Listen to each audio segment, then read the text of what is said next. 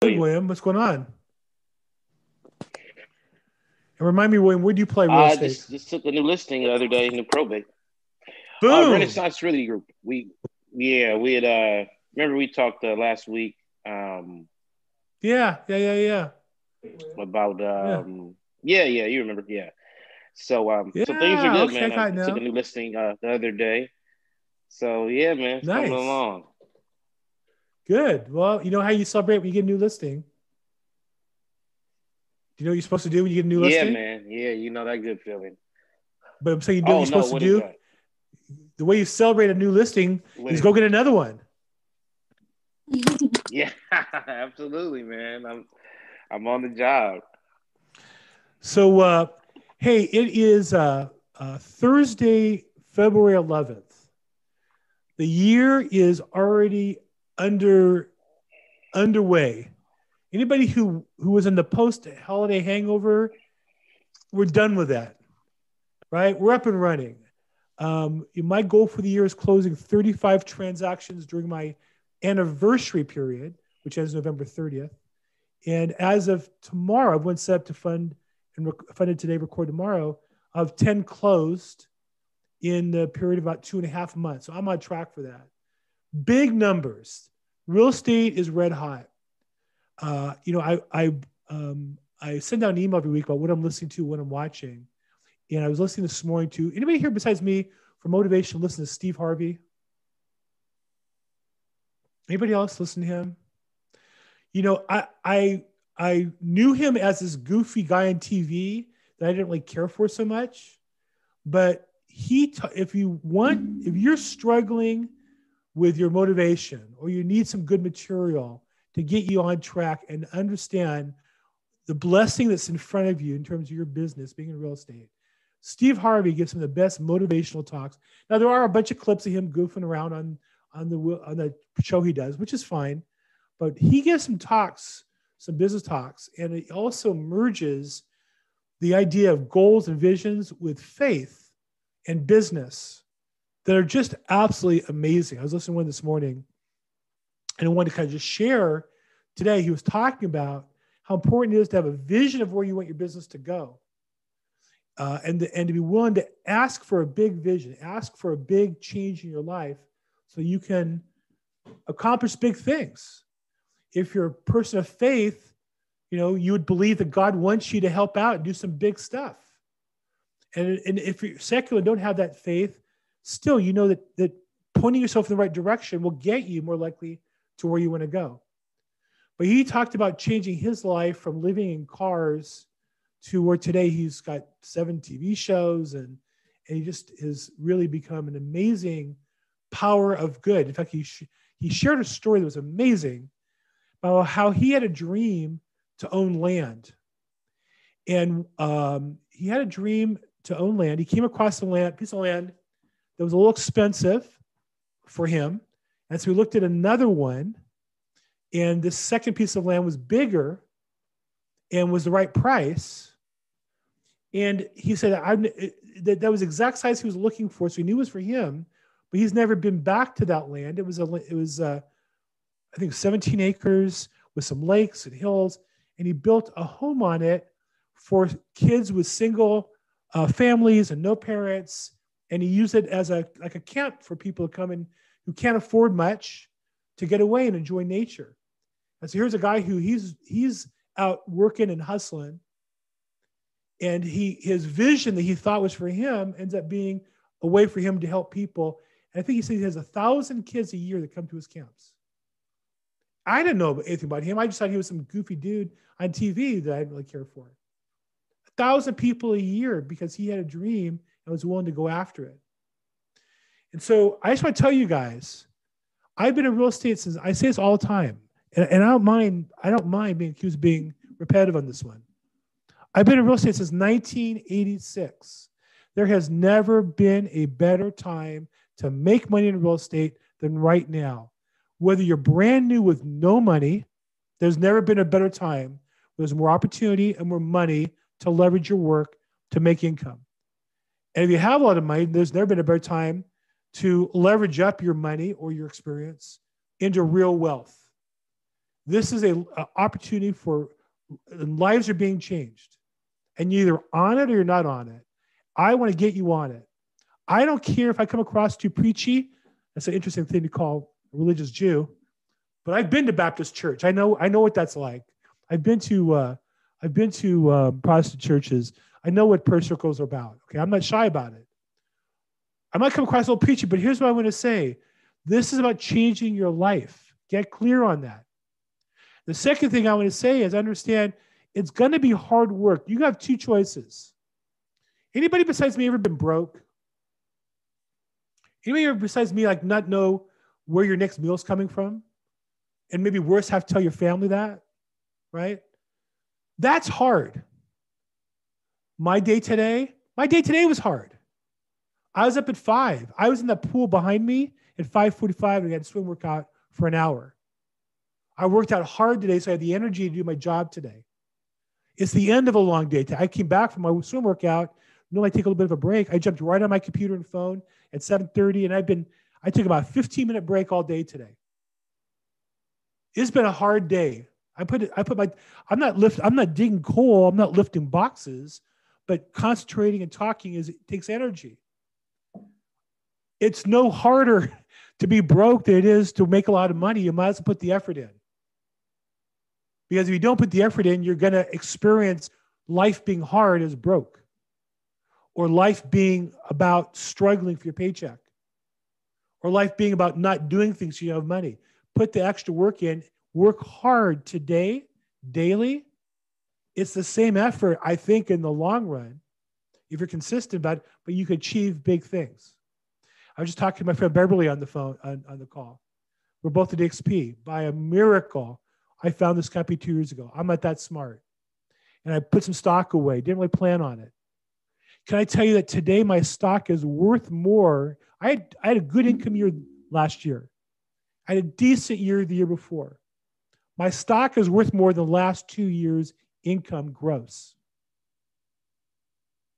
I didn't even, that was money I would have gladly paid to Keller Williams or Century 21, where I used to work, and never thought of again. That money that I used to give to them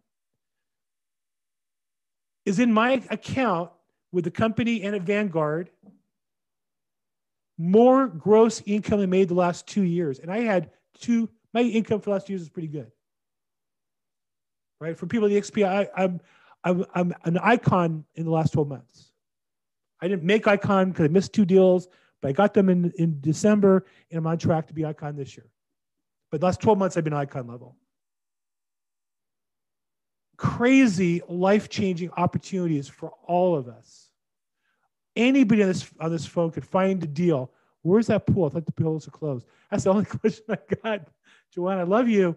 The pool is El Segundo's Wiseburn pool, and they're open 1 person per lane. It costs me $20 for a workout with a coach, which is versus $3 normally, but I pay it gladly. I only get 2 workouts a week because of COVID. We were at 5 or 6 a week, but we can't do that now. And I swam today 100-meter IM in just over 2 minutes. Life-changing opportunities. Okay, so the topic really is about probate real estate, but I want to tell you a quick story about probate. I had left production, went into management, coaching, and recruiting 10 years ago. I was a good agent. My mentor got me into coaching and recruiting. I was a great coach and a great recruiter. I was the #1 recruiter in Century 21 for about 4 years, based on the numbers. And then I left them and went to another company. And in both cases, the companies run out of gas. In my book, both those companies, a lot of talk, very little action at one point. They ran out of gas. When you're in management, when they run out of gas, you got to look for a parachute. Mine was to go back into production. I knew I could make more money in production than I could in management at that point, those 2 companies. But when the company tells you it's time to go and you have to make that change and you walk away from a salary, cold, hard reality sets. And I was 60 years old, going back into production without 1 listing or 1 lead.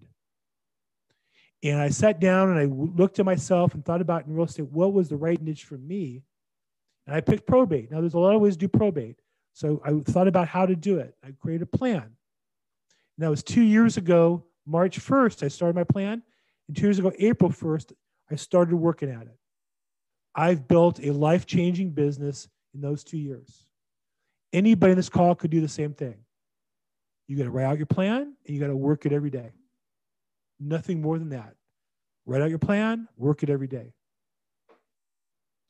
Life-changing opportunities. I'm here to help you do that. Now, I'm privileged. I've taken a listing every week for my 4th week in a row. I got listings, I got closings. Business has been really good. My cup is overflowing. For those who are biblically inclined, in Jacob in Genesis, I have everything I need. I'm blessed. And I'm getting that because I'm helping other people. I'm here to help other people today. I help personal petitioners, executors, administrators, and their probates. I help attorneys. I help investors buy property and sell property. I help new wholesalers, investors trying to build a career, help them with strategies, hopefully encouragement, hopefully camaraderie on this call, and help solve their real estate problems. And I don't have to charge for it. I don't really have a coaching program. I'm not selling anything to be on these calls. I'm here to help you. Okay? So, anybody here have a real estate question or problem, and ideally related to probate, that I can help you with today? No? I do, Bill. William. We're going to call you new listing William. There it is. I just want to get your take on why the estate would do this. I'm in an escrow now. Well, hold on 1 second. Let me tell you something. This is a question I ask all the time. Why are they being so stupid? Yeah. Okay, I'm just telling you right now. I may not have your answer for you because stupid people do what stupid people do is often the answer. But go ahead. Let's try it. So in a nutshell, I was working with an estate. It was a co-listing agent. It didn't go well. The escrow fell apart because of some of his antics. Somebody's pretty loud. Okay, sorry. So I put an offer in on one of the properties that were off market, and I proposed to do an agency and give them a 1% discount, which they would save $5,000. Nice. They didn't want to do it. They still want to work with this other agent. So, back again with him. So, my investor, all cash, 2-week closing, and he's paying to relocate the tenant, putting up the full $21,000, per LA rent control. Boom. And he just added a clause in the counter that, if anything happens in the near future with the beneficiaries suing, he's not going to be held liable. All of a sudden, 3 weeks goes by, haven't heard back from the listing agent. And then they come back with a counter talking about they want to wait until they want to now relocate the tenant themselves. They want to increase the price $21,000. And we have to wait until the end of April. And it's a 50-50. They wrote it up. It's so biased to the estate where it's like they can walk away after April comes if they don't successfully relocate the tenant. And then my buyer just misses out on the property. I don't understand why they switched up and are so adamant on relocating the tenant themselves when we're giving it to them on a silver platter. My investor is taking care of it. We met with the tenant collectively, and we had a strategy and a plan. And then out of nowhere, they just totally changed the terms, and we're waiting till April. And it's it's just like, why did you do that, bro? No communication, nothing, man. It's just, this is a horrible probate. Why would the estate do that? Are they just scared of being sued? If something goes south with relocating the tenant, I don't get it. Well, okay. So first thing I'll say is real estate is always complicated in that there's emotions and logic, and sometimes people make decisions on emotion and not logic. Second, probate's more complicated because you have more people, more people creates room for one or more to have emotions, then logic doesn't make sense. There's a concept, if you ever played baseball, you know what the third base coach is, right? So you're rounding second base, you come to third, and the third base coach either waves you home or he tells you to stop, right? Yeah. So in sales, there's what we call third base coach. Oftentimes, you sell a house to somebody and their parents or the third base coach saying stop, everything's ready to go, and then the parents, and sometimes in relationships, people will purposely throw the deal off track, use the deal as their opportunity to show somebody how they care about them by being overprotective. And we've all had that. We've all had people in our lives, parents or family members or spouses, who are overprotective of us. And no, I got this, but they're overprotective. And if the buyer's scared and the parent says, hold it, this is a bad market, everything's gone up too quickly, maybe you should wait. What the hell? This is a great deal. They're no longer logical or emotional. So it's hard to say why. Now, I will say to you is when you and I know each other, offline, if you want to send me the info or the probate case number, I might know the players. I find oftentimes, for the most part, the attorneys do one. Here's what we don't get. You meet the attorney, they dress nice, they have a fancy office, fancy location. They went to fancy schools or law schools. They're smart typically. But what happens is because they're licensed to do legal work, they might only do one probate a year, or it might be the only probate in 3 years. And they, quote, know the law, but they don't know the business of the law. Yep. And so I find oftentimes when attorneys get involved, the deal almost always goes sideways. When they get involved, when the deal started without them, their inclination is, it must be wrong. I need to do it my way. I know how it should go. And it's frustrating to me because I've been in business myself for 34 years. I've closed thousands of real estate transactions. There are very few attorneys who know as much about how to structure deals as I do. And they'll on their own tell the customer, here's how we're going to do it. Yep. I say, no, that's not going to work. I see it all the time. So to answer your question, why would they? I don't know. Let's try to find out. You want to send me the info? I'll do some research on that case, see if I might know the player or two.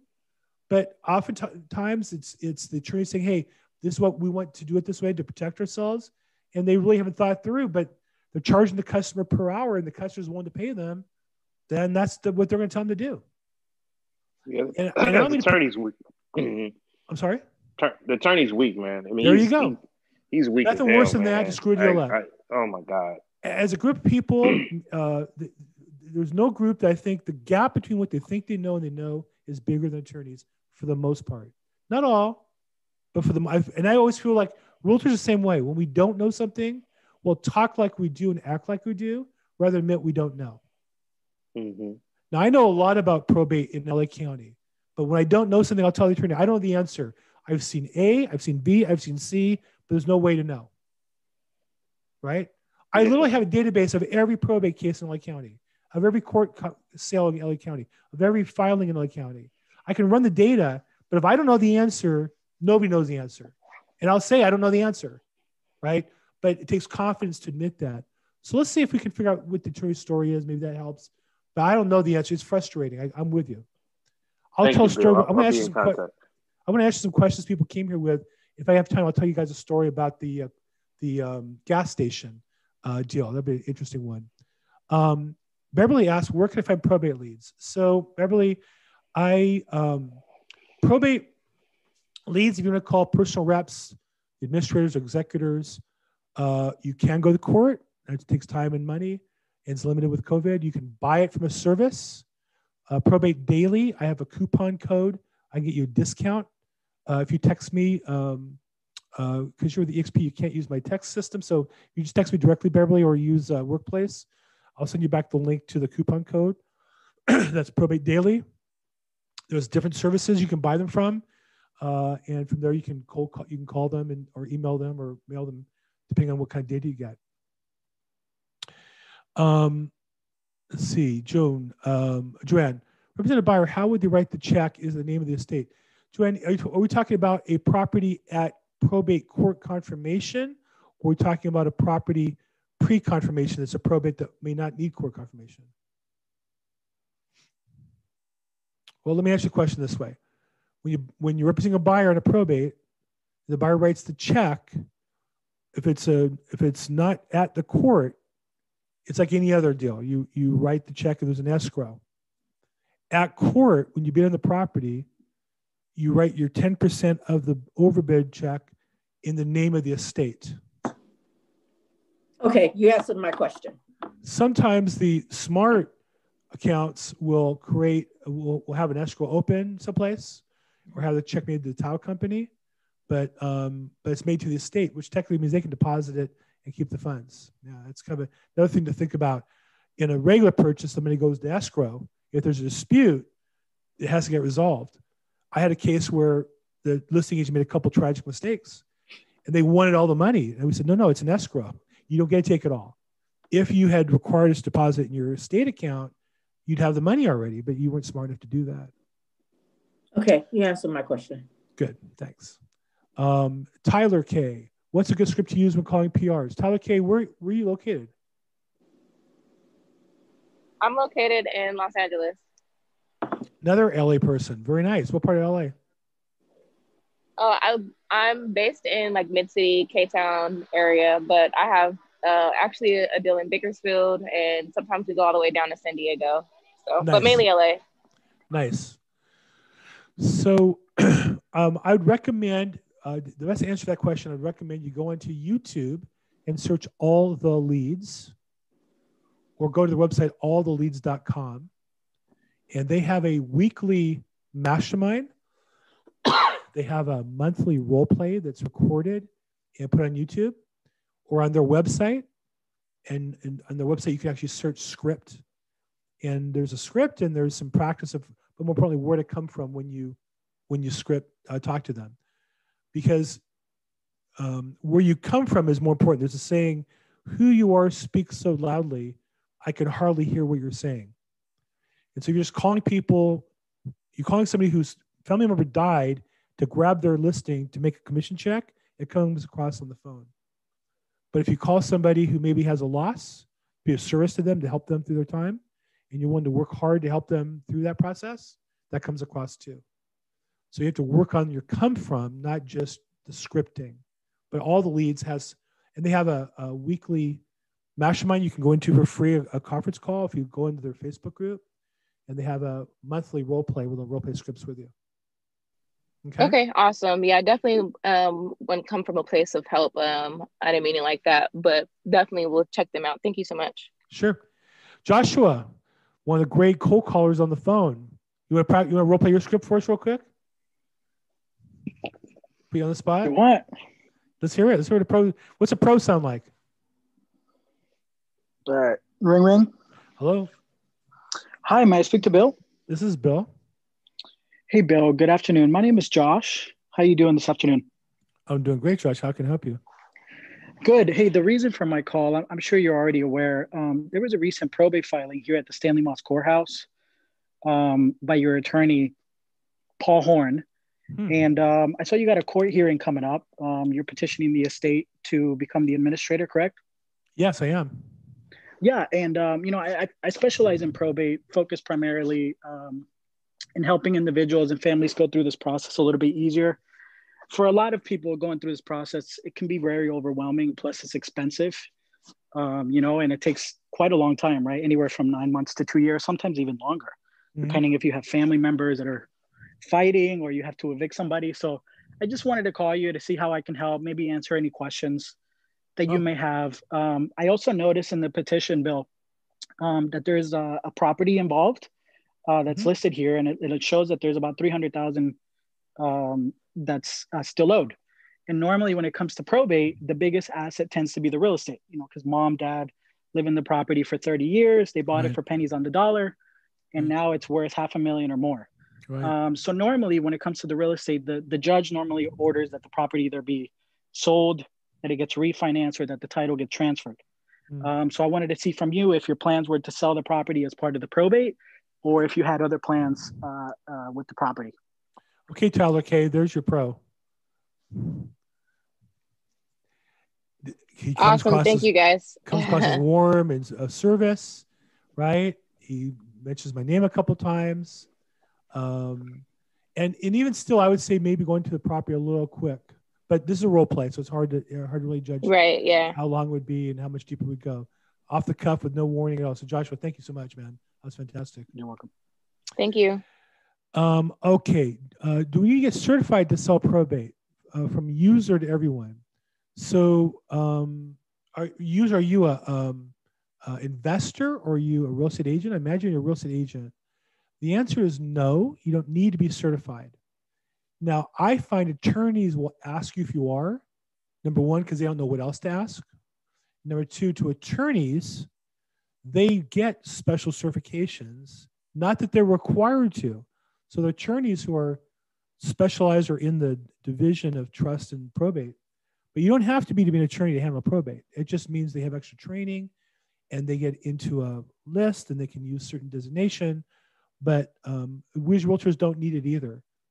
I would say that you don't necessarily need to legally, but you probably should take training to get the expertise. Because marketing, I think, is oftentimes telling people that you're an expert. But I believe probate is the opportunity, if you are an expert, to get a lot of business. So it depends on where you are in your career, but I would say, Paul Horn has a class that's, I think, $99 through CAR, very expensive. All the Leads does a monthly, I think they're on hiatus, but they do a monthly training. This 3 days, about 5 hours, fantastic. I think it's $250. I've had, I think, 4 or 5 different classes I've taken in my career. I don't really necessarily brag about it. I'm telling you just to answer your question, because I want to learn about probate. I have bought some books on probate. I've listened to other people's masterminds on probate. I pretty much, anytime I can find information about it, I want to know about it because I want to be the expert. One of the things I learned early in this business is you get paid based on the value you create for other people. So the more I know about something, the more I can get paid.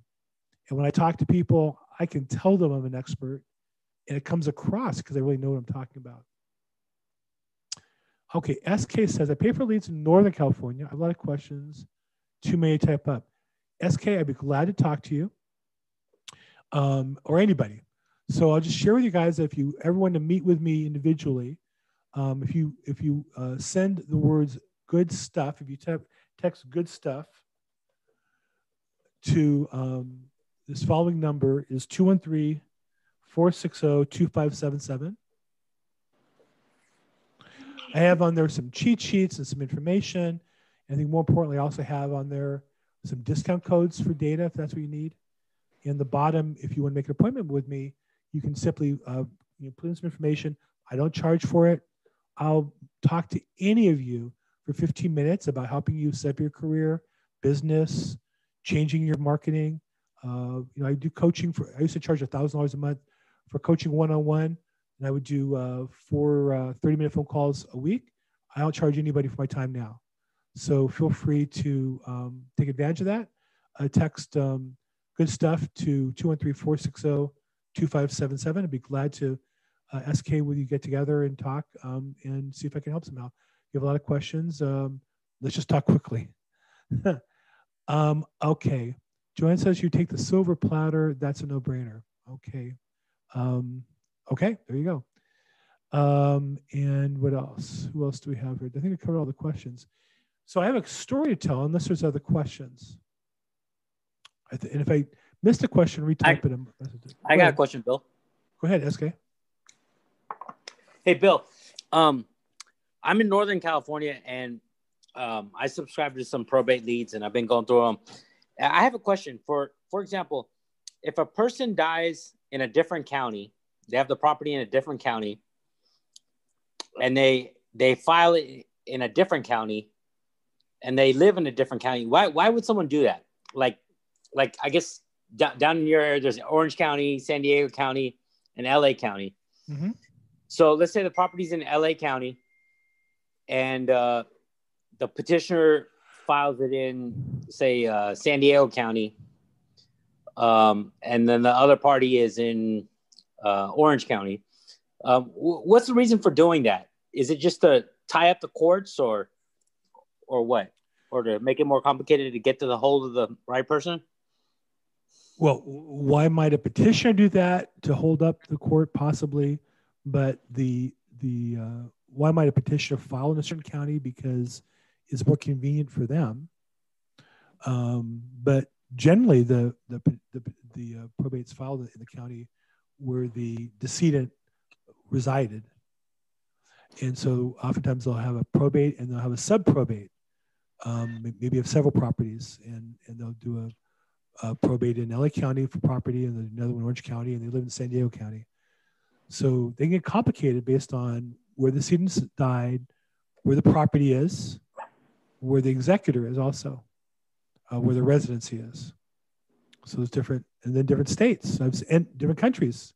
I've seen probates that had, they're being probated in the Netherlands, but they got the decedent died here in LA County, and then there's property in Orange County. And the fight is, do we do the sub-probate in LA or Orange County? Okay. So definitely there's different reasons. And ultimately, the court's job, just always keep in mind, the court's job is to protect the interest of the public, the tax-paying public. So taxes have to get paid, creditors have to get paid, and they're always on the lookout to make sure that happens. And somebody can't just move it to someplace else, take advantage of some quirk in the law and get away with it. So they're very hesitant when you have a petitioner from out of state. I know a lot of the agents on this call focus on those petitioners. And there's a couple reasons why you might. Number one, let's say they don't know other realtors in California, so less competition. Number two, though the downside is oftentimes they can't get full authority because they're in another state, and the judge may or may not be willing to give them more discretion because the judge's concerns, somebody who doesn't live here, may or may not be as law-abiding to our rules as somebody who lives in another state. So anyhow, there's various reasons why different jurisdictions, and then different jurisdictions have different laws as well.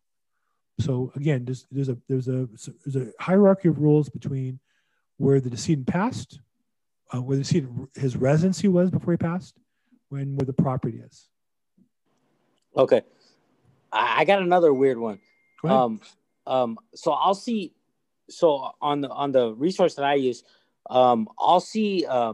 Let's say someone passed away 10/29/2020, right? But then I'll see that it got recorded on 10/29/2020.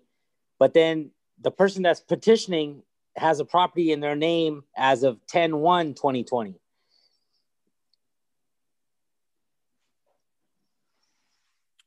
The petitioner is like a family member, and it's like within like 90 days that they put their name before they file the paperwork.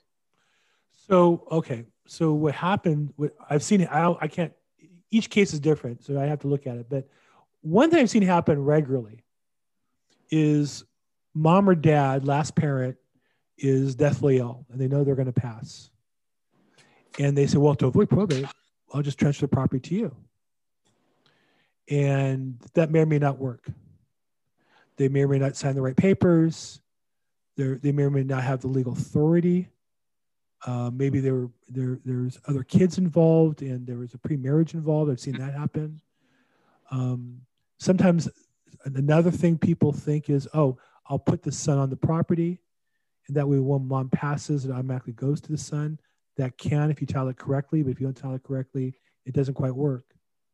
So people often think they have a little workaround just to deed the property, and kind of some cheap advice that's going to cost you a lot of heartache and trouble down the road. So I've seen different occasions, different variations of those problems. Somebody wasn't competent, they had dementia, and a month before they pass, there's a deed, and so somebody's challenging it, saying they weren't of sound mind. There's a variety of reasons why that might happen. Okay. Elder abuse is called, where people, it's a big problem where when parents get old and there's not family members taking care of them, there's a caregiver, and the caregiver is marrying the person, or the caregiver magically gets the person to donate the property or transfer the property to them. So those are cases where you'll see transfers of property and then it was legitimate or not. Okay.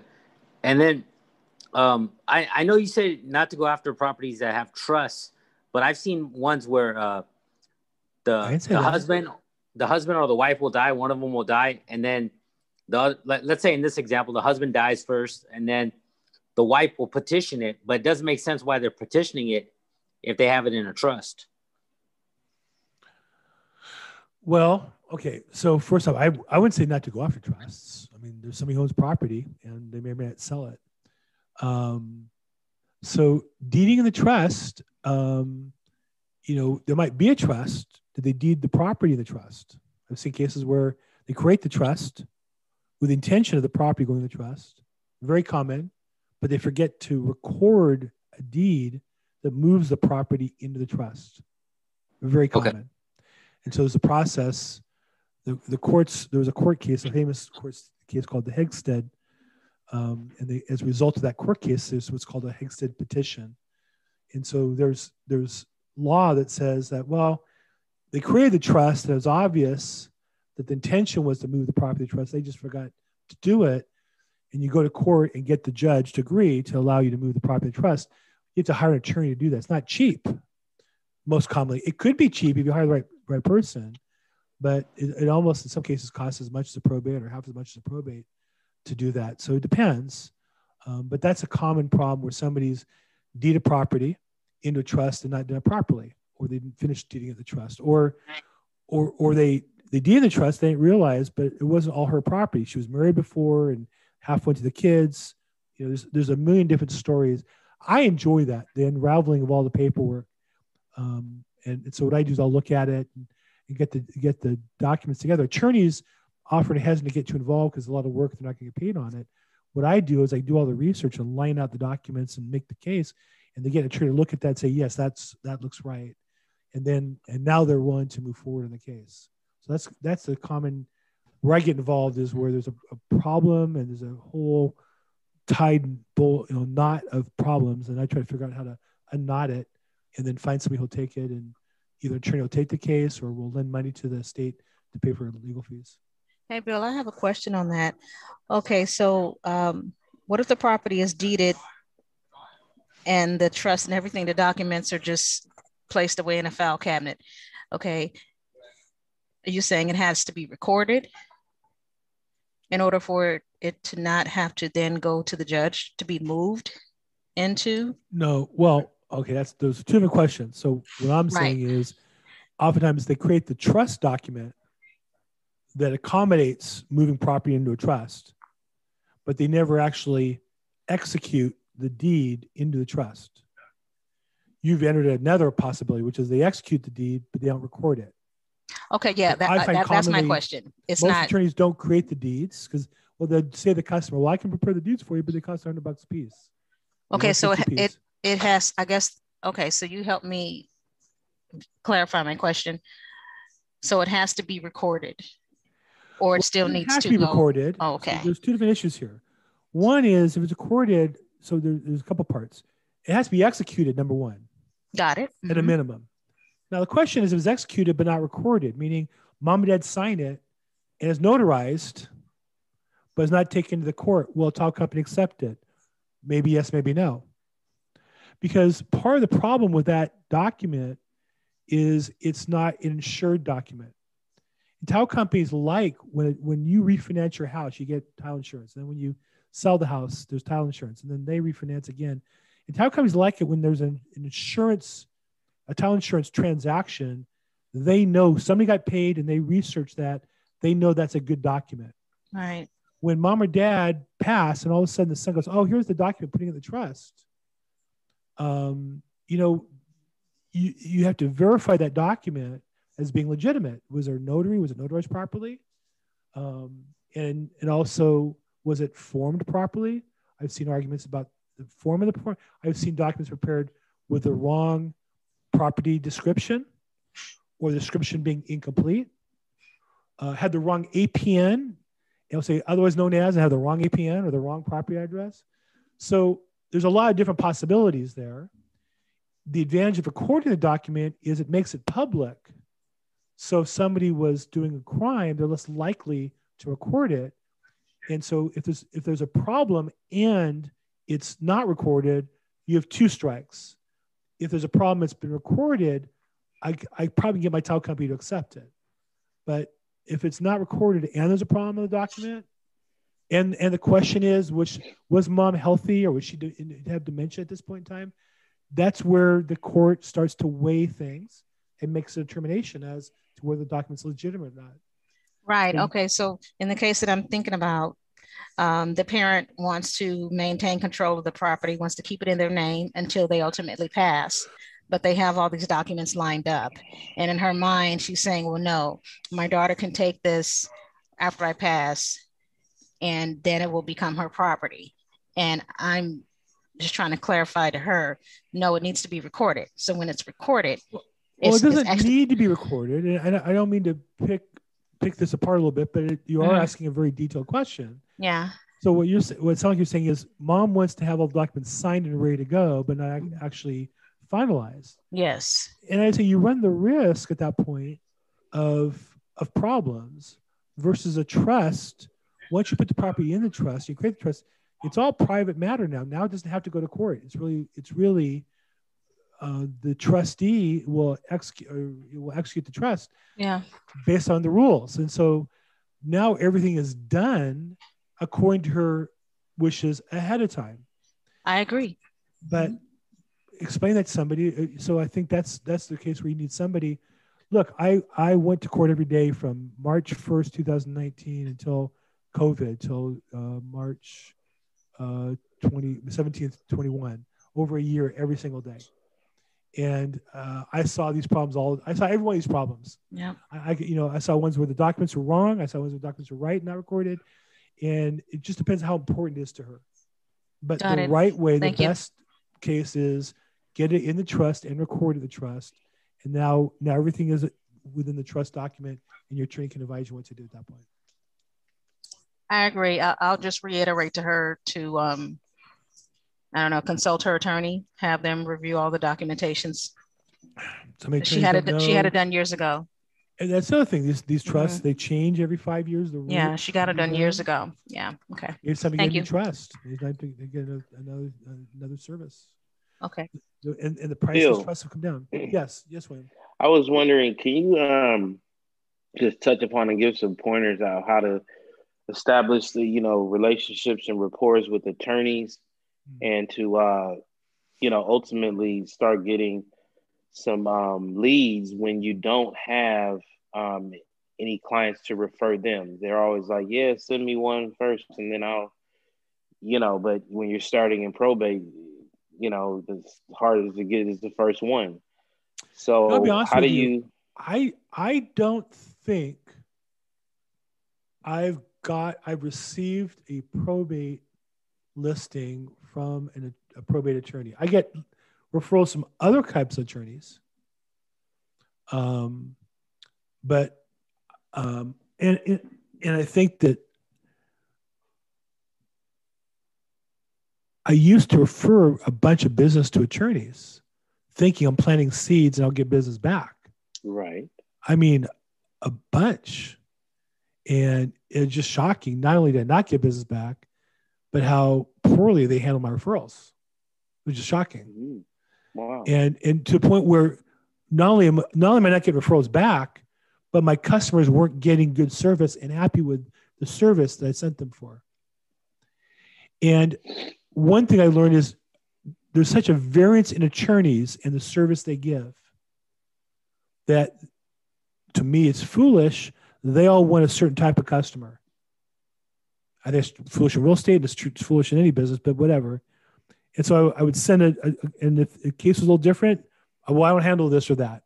And they would send them on their way. No. Like when I was a lender, I couldn't do loans. I never declined anybody. I'd refer them to somebody who either could do that loan for them, or I'd refer them to a credit repair service that could help them get their credit fixed so they could come back in a year or two and get a loan. We actually had a form called Never Give Up. And we did it on purpose. So I can feedback from somebody here. There we go. I think I got it. Yeah. But I just think it's wrong to not help somebody who comes in your office for help. Doesn't mean I can solve everybody's problem, but I try to. So you're asking a good question. Let me rephrase your question. Why the hell for mini business? I don't know why. Josh.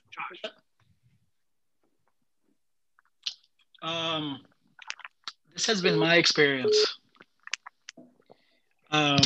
You have to interview as much as the attorney interviews you to see if you're capable, if you're competent. You also need to interview that attorney.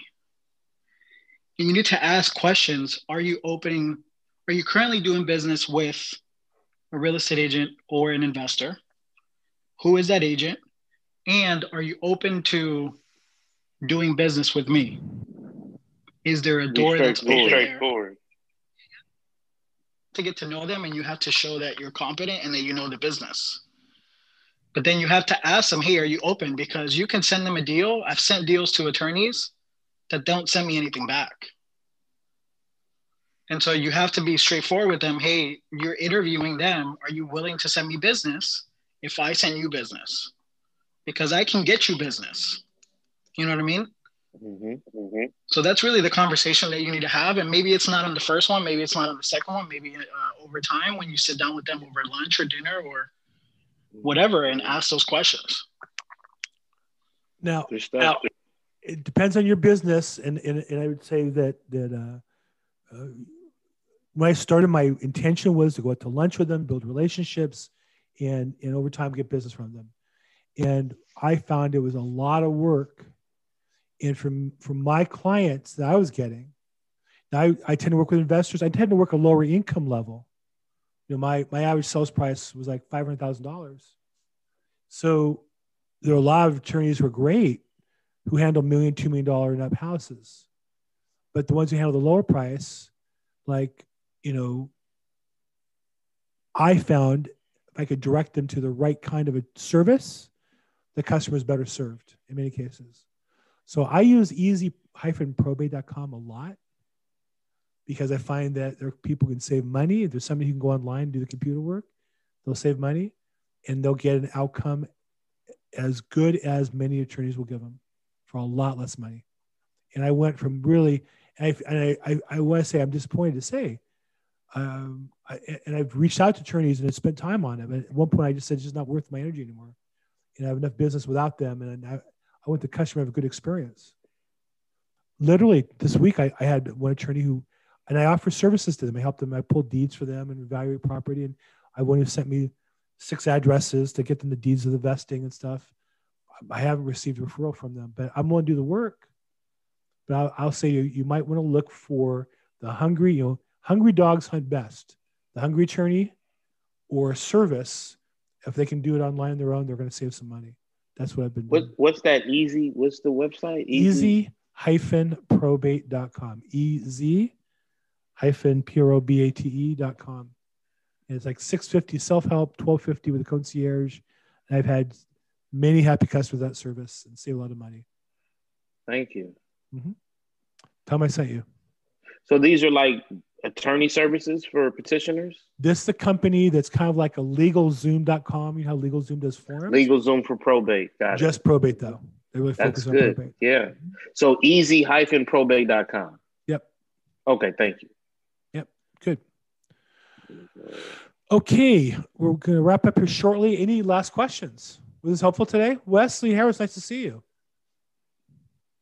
Right. Good. Any other questions? Any last questions? No? So I do a call on Tuesdays on real estate investment at 3:00. And I do this one every week, Thursdays at 4 p.m. If you text good stuff to 213-460-2577, you have the info on those meetings. I have other meetings. I have a team member who does one for multifamily out of state. If you text that good stuff, you'll get also a link to probate data sources, as well as a coupon discount code for 30% off, and a free book that I think is really helpful, and all my meetings and stuff. So I really appreciate you guys on the call today, and those who participated. William, thank you for being on. Josh, thanks for doing some role play. Appreciate it. And to Beverly and Joanne, and if I'm forgetting somebody, SK and all of you who participated, thank you so much. Remember, the more you participate, the more money you make, and the more you help other people, the more money you're going to make. So go forward, help people, be a service. If I could help you, call me, text me, email me. And you're welcome to my direct phone line is 310-210-0008, 310-210-0008. Have a great week, guys. A great weekend. Can you give me the text number again? Sure. My direct line is area code 310, and the number is 210-0008. Thank you. We're going to thelaprobateexpert.com, thelaprobateexpert.com. Okay? Thanks, guys. Thank you so much for being on the call. We appreciate you.